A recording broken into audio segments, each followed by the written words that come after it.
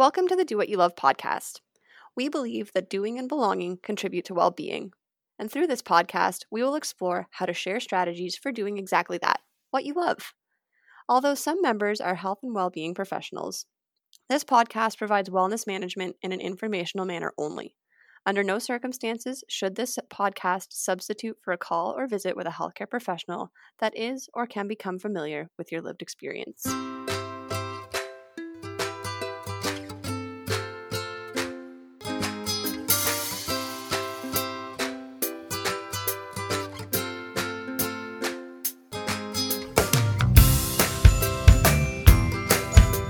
Welcome back to the Do What You Love podcast. We thought we'd talk a little bit today about some of our personal experiences with online learning. Anna and I actually met through online learning. So I'm a second year OT student at Dalhousie University in Halifax, Nova Scotia, Canada. And Anna was a TA for a course I was taking. So we got to navigate the pandemic and the shift to online learning together, but from two very different perspectives. And it's something that brought us together, and we found things that we were both interested in about it, and it sparked a lot of conversation between the two of us. So we thought we'd talk a little bit today about that. Yeah, so back in May and June, I was being a teaching assistant at Dalhousie for the program design and evaluation course. And I shared what I had been doing with Beyond COVID as an example of some program design, just like to show some experiential knowledge and things that had worked and things that hadn't worked in my experience so far. At that time, Amelia emailed me and she expressed interest in doing stuff related to more non-governmental NGO work. And she thought that the website was a great idea. So when she stopped being a student with me, I stopped being a TA, then she reached out and we kind of had this opportunity to kind of grow and have this, just get more involved in the OT world as an OT student. I already had a bunch of OT students on the team at Beyond COVID from the US and Canada. So just kind of adding a team member there. And here we are. So one of the first things that we wanted to touch on today, and I think this was something that was experienced universally, regardless of whether or not you were a teacher, a student, a childcare provider, a frontline worker in many of the different industries that we learned and considered as frontline workers during the pandemic, was adaptation burnout, and how we needed to learn to give ourselves space and realize that we can't do everything the first time around, and sometimes the best we can is the best we can. And I think that's something that from a teaching perspective and from a learning perspective, Anna and I had very similar but very different experiences with, just because of our role. Yeah. So for me, as a teaching assistant, part of my role was I was delivering online lectures. So because of the pandemic, I had actually wanted to be a teaching assistant for quite some time. I really love teaching and sharing knowledge. But the nearest campus to me is about 4 hours of travel away. So it wasn't really feasible in my life pre-pandemic. However, one of the silver linings for me of this pandemic experience was that many universities did transition to online learning. So this opened up the opportunity to become a teaching assistant. And I had actually reached out to a former prof of mine, Nikki Kebek, about, I think it was one of her papers or something. And we got into the discussion and she said she was teaching the course again. And it was a course in program design and evaluation, which had been one of my favorite courses at Dell. So long story short, I became a teaching assistant for that course. And so I was involved in designing lectures and preparing lectures that would be delivered asynchronously, which means that people weren't watching them or participating in them all at the same time. They were recorded so that people could look at them on their own time, as well as being a part of the labs and a go-to person in the labs, which were done all at the same time. So I was supervising 13 different chat rooms to connect with students and support them with their learning. And during this process, adaptation burnout, we were trying to find lots of ways to make it accessible. And as you guys probably can tell, I'm really passionate about accessibility and inclusive learning. So we made things like transcripts for our lectures. We played with a couple different methods of delivering lectures. So we had videos and we also had PowerPoints. We added some subtitles to videos to improve their accessibility, or with the goal of improving their accessibility. But there were times when things came up in the middle of the course and we were just like, like we wish we'd known this before, but we don't. So it was just giving ourselves some compassion that we couldn't put absolutely everything into play the first go around, and that we could learn and do better in the future. I was gonna say, I think from a student perspective too, that you were, all of the faculty I found was really, really transparent in that, you know, we are learning, we are doing the best we can, we're all in this together. And that made, for me personally, I can't speak on behalf of the entire class, but for me personally, that made that transition of learning so much easier, knowing that we were all on the same page. Like maybe we were subjectively experiencing things very differently, but the fact that we were all navigating this new way of learning together, and you know, it's not going to be perfect, we're going to get better at things. And it was really also neat to see the evolution of how things got better. Like you could tell from week 1 when we started, I think it was just the last week of March, until our final semester, or sorry, our final week of class in July. It was phenomenal how quickly that transition became so successful in delivering an online format and a way of learning that we'd never learned before and that the school had never delivered before. Yeah, we're all kind of learning at the same time, and we all had really different experiences with what was happening with the pandemic and with COVID. And as instructors, like we really wanted to acknowledge that and emphasize that there are going to be weeks when students are not going to be getting 10 out of 10 on their weekly participation. Like they could be getting like 1 out of 10 or 2 out of 10, and that's okay. It's like maybe that's where students needed to be for that week, because it's about their learning. How can you support their learning rather than fully taking everything like, oh, you need to be 100% all the time. It's like we're all navigating this pandemic. We need to give ourselves that space to not perform 100% of our A game all the time.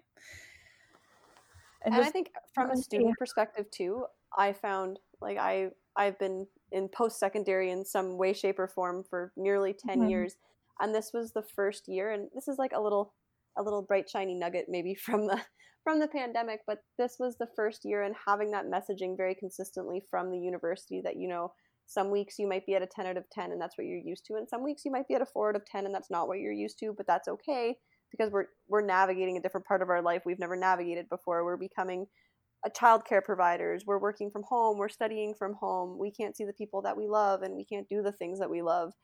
And I think it was the first time for me anyway, it was the first time that I exercised far more self-compassion and patience for myself with not doing as well in any of my experiences in post-secondary education.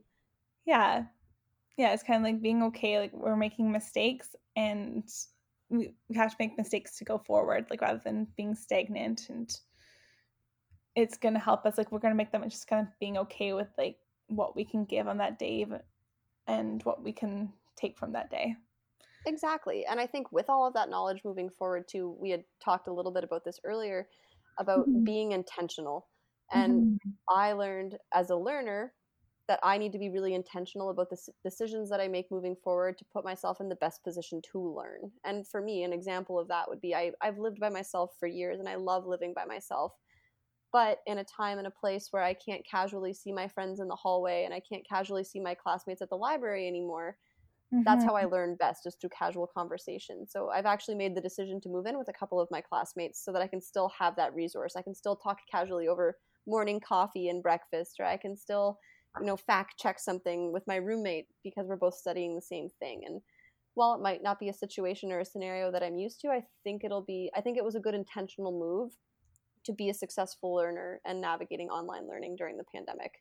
Is there anything that you feel as a TA moving forward that you might be doing intentionally, or as a researcher, or as an occupational therapist in general, Anna, that you're being really intentional about moving forward? Well, I think with the TA, and this was something that, as you said, like we kind of evolved our process moving forward. But even like before I put in the first lectures, because I did the first week of lectures in May for the course that we were I was TA for, there were times when I said things on the lectures and I was like, I didn't even realize I said that, or that it came across that way. It was actually a really good learning experience for me. I was like, what did I just say? Like, what came out of my mouth? And I'd go back, and one of the beautiful things about recorded lectures is you can re-record sections and then merge the audio files. Yes. But everything's just like, wow. Like, as like I've intentionally practiced like anti-ableism, and there'd be things that I said and I'm like, that is so ableist. What did I just say? Like, I just, Nikki also she was a prof for the course. She recently published a paper about language and just being really intentional with the language. And Crystal touched on it too, about being intentional about the language that we put forward into our communications, and the ways, like really choosing words intentionally about the way that we convey a message so it's understandable and that knowledge can truly be effectively shared. And really acknowledging our position in sharing that knowledge and all our influences on that lens, which we'll probably talk about with Nikki in a future podcast episode. But just, yeah, I think like that's really something that came out of my experience with teaching online, was being more intentional in the language I use, as well being more flexible in the way that things delivered. Kind of fast forward, and I've just finished being a virtual preceptor for a placement, and I had a student where they were with me for 6 weeks and they could only see about like half, maybe 2/3 of my clients, just with consent and clients' feelings of safety and their feelings regarding the personal nature of what they were working with me on. So just like we had to be flexible, and there were times when the call would be dropped in a session and they got disconnected, and just navigating those as they come, and just realizing there's some things that are out of control, and we can control the way that we respond to them in terms of technology and navigating. And I think like an overarching theme that comes from all of that is opportunity. And that's something that I've found fascinating through this entire thing, is all of the opportunities that have arisen to make learning more accessible, and how we offer, especially post-professional, or not also post-professional programs, I guess, but professional healthcare programs. So I know a few people who would love to have the opportunity to go to medical school, who would love the opportunity to go to pharmacy school, to go to physio school, to go to OT school, but because of their lived experience and the situations that they're currently in, so maybe they're a single parent, or maybe they need to work part-time to subsidize their education, picking up and moving to Halifax or to London or Kingston or somewhere in Alberta, BC, to attend one of these programs isn't feasible for them. And now we know that these programs can be offered online, and I think that's so neat. And I know we're still trying to figure that out, and there's obviously still, with all of these programs, clinical and hands-on components that we need to become licensed healthcare professionals. But I think what we're learning is that there's ways to do that, so that we can do the theoretical learning online, and people can do it from their homes. They can work part-time, they can study asynchronously when it fits within their schedule, or within their family schedule, or within their work schedule. And then we can talk a little bit more about how we can make the in-person learning more accessible. I know there's certain programs, like we mentioned with Lynn the other day when we were talking, here at Dal, there's going to be a few days a week where the second year class goes in to do their hands-on learning, our labs, our OSCEs, things like that. And maybe there's ways that we can, in the future, for all healthcare programs, we can extend those few days to be like a 2-week period or a 3-week period, where after your theoretical learning or that semester ends, you come in, you do the labs, you do the OSCEs, and then you can go back to regularly scheduled programming in your life. Yeah, and still have the opportunity to pursue that education. Yeah, it does open some doors in terms of having that flexible timing and the more flexibility with participation. I think there's definitely like some people who might still fall through the cracks with the current system. Yes. In terms of like making sure that our online learning materials are accessible for people with visual impairments or hearing impairments. Like, I think something we can do better moving forward, and this is looking at education both within systems like universities and high schools, and also looking at post-professional learning, continuing education, is how can we incorporate like having a ASL interpreter at our education work online, like webinars, or having like someone who's doing live transcription during the webinars. Ways that we can just make the content more accessible for everyone. Sure. And So I think that'll become our mainstream. Like, I think that's a really neat thing that came from this is that yeah, this is we're having this conversation right now, and I bet we're not the first ones, and we won't be the last ones to have no, this conversation. this Hopefully, conversation more. hopefully, Yeah, um, it's definitely and a I think conversation. that will come. Yeah, it's definitely a conversation that's growing, and I think as we explore different opportunities for learning, it's also like exploring different opportunities for evaluation, so that people who have the knowledge can demonstrate it in a way that they can get licensed to practice as OTs, even if they physically can't do a specific skill on that might be an OSCE skill. They can still do the OSCE in a way where they can demonstrate that, oh, we have this capacity. And they might not, like in OT, there's so many different ways that we practice and so many different practice areas that could be enough for them to get their OT qualification. And then I was also kind of thinking about the proposed professional education. I was reflecting, like, since COVID started, it has opened so many more learning opportunities for me personally as a professional that wouldn't have been accessible for me before COVID. Because before COVID, I would have had to pay for travel, hotel, as well as whatever the fee was for the workshop. And after COVID, so for example, the Canadian Association of Occupational Therapists conference, I got to go for that. It was at a reduced rate. I have access to recordings. So I'm still reviewing recordings on a weekly basis as I kind of work my way through them in a way that fits my schedule until the end of December. And so I can have access to all this different learning material. I signed up for a conference in Australia that probably would have been like so many thousands of dollars to attend if it had been during COVID. But because it is COVID and they had that online learning, we're going to have recordings and I can participate from Canada, from Vancouver Island. I just find like I can fit in so much more learning into my education budget. It's great. Yes. Like, Oh my gosh, yes. And I think that's the other thing too that we talk about accessibility. mm-hmm.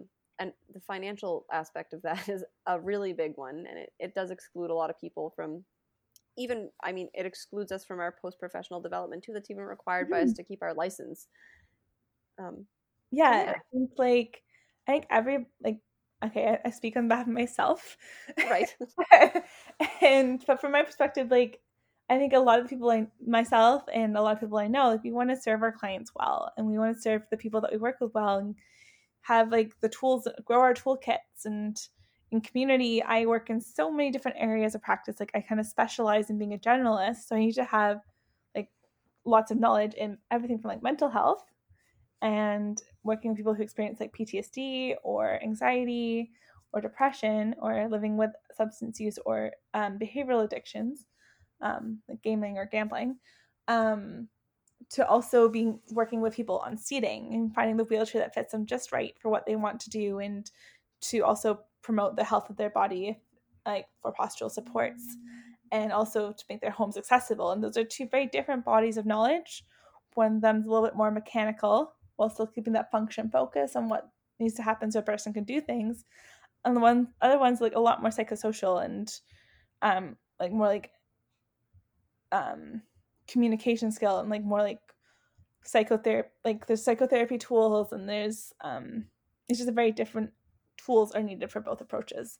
It's been a really great way to kind of also connect with so many people from around the world and other practitioners and get ideas just being shared and talked about more. Yeah, and I think it's as we've been chatting, this has kind of been in the back of my head too. Mm-hmm. I think it's really important to note that even though Anna and I are really, really excited about online learning and all of these opportunities that have been presented and what can come of it, I again, personally, it took a long time for me to have that view too. In the beginning, when things were shifting and there was a lot of uncertainty and it wasn't what I was used to, I wasn't this sunshiny about it. It's No, hard. definitely not. It's hard. I'm glad that I've come to this point with it and that I'm really excited about it, but I think it's also important to highlight that a lot of people are still struggling with this change, and Yeah. it might not be something that they see a lot of opportunity for themselves personally with, or that they're Mm-hmm. having an easy time adapting with. So I think it's still important for us to highlight that and recognize that again, Yeah. even though we're really excited about this, it's not something that's been an easy transition for everybody, and ourselves included.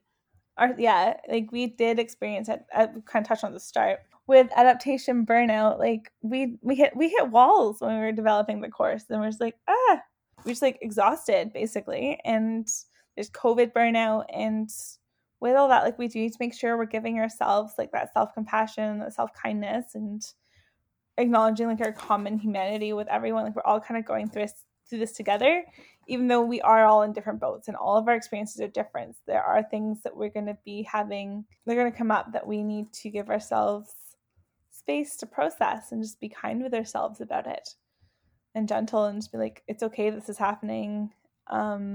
It's okay that we feel this way. Are there ways that we can make space for ourselves to breathe during the process? And I think this has been one of the most empowering stretches of time, especially in my adult life, I would say, for knowing that, and to be giving myself that patience, and to be giving myself a little bit of a break, because I knew everybody else around me not necessarily was right off the bat doing the same thing, but should also be doing the same thing. So because it became normalized, it was a lot easier for me to do for myself. Yeah. And I think like taking like, as I get really excited, I'm like, oh, all these courses. It's also, I find, for my mental health, and it's important for me to like slow down and just be like, okay, yes, I have all these courses, this many, like this, all these, like say the CIOT thing, that's there till December. So I can pace it out like maybe 1 or 2 webinars a weekend, or maybe I go full weekends without a webinar because I'm like, I just need the space away from the screens. And just kind of pacing it out and realizing, okay, I have all these things, but I don't need to get them all done at once. I Yes. can schedule them out. I can flex them out. I can self-pace them, and it's okay to do them slowly, just so that I have the time to breathe and really process information while also doing it alongside full-time work. And I mean, I speak from someone who is single and doesn't have a family, so like I can't even imagine doing it all, but also with having a family and all those demands. Like I really can't speak to that at all. So I think that like I come from a perspective where I don't have as many external time demands. Like I can really focus. I'm at a point in my life where I can really focus on my career. I have more time I can allocate towards it. But something my roommates are always reminding me of, and I practice, is setting those boundaries. And I think that's an important thing for us to touch on too when it comes to Mm-hmm. online learning and being intentional, is setting boundaries. Mm-hmm. So I find it really, really, really hard to turn off Mm-hmm. when school is right in front of you all the time. I come at this degree with 5 years work experience in between my degrees, and I find work is so easy to leave at work. And there's some days where you have to work a little bit later to keep up on your paperwork, or you might need to stick around to make a phone call. But I find it really easy to leave work at work, and I've always really struggled to set boundaries with school, and I found it Mm-hmm. even more difficult when school was at home. So Mm-hmm. it wasn't, I was like living at school versus doing school at home. Yeah. And it took me a few weeks to even recognize that. I was really fortunate in the middle of the pandemic to be able to go home and live with my family, and I had somebody else had pointed it out to me, and if it wasn't for somebody else pointing out to me, I probably would have became aware of it eventually. But it helped me fast track that process, and learning that, okay, when 5 o'clock comes, it's supper time, I need to go have supper, I need to take a break, maybe read a book, maybe do a craft. And at lunchtimes I just started to make a routine. So I'd call a friend in my class, and we would take lunch break together. So I would go for a walk and she would go for a walk, and we would call each other and talk just like we would in normal school. So Mm-hmm. trying to create that routine and set your boundaries, and not let school or teaching or work, whatever it is you are doing from home, um, consume every ounce of living, because it can happen. Yeah. And finding those ways to kind of connect with your classmates like you would after class and stuff, taking those breaks in ways where it's not school oriented and school centered. Yes, Yeah, exactly. it's really nice. So again, it's about recognizing the opportunity that can come from things, and also being intentional. And I think those are the two really big things we were trying to hit on today. And they can apply to so much more than online learning and online teaching. Mm-hmm. Yeah, it's really about like setting those healthy boundaries and just realizing that we are all doing our best through this. And until we learn better, like all we can do is our best and hope. Yep, exactly. Well, that about wraps things up for us today, and we will chat next time. We want to thank you guys for tuning in. I know that back to school is a pretty hot topic right now, and we've had a few different episodes on this theme, and we hope that we've been able to bring you some information and some knowledge from different perspectives, whether that be from the leadership at a university, from a professor, from a parent, from a teacher, from a student. And if there is something that we missed, we would love to hear about it. And if you have a story you'd like to share, please let us know. You can always contact us on Twitter, Facebook, Instagram, or our Gmail address at beyondcovid@gmail.com. Thank you, everyone, and have a great week. Bye-bye.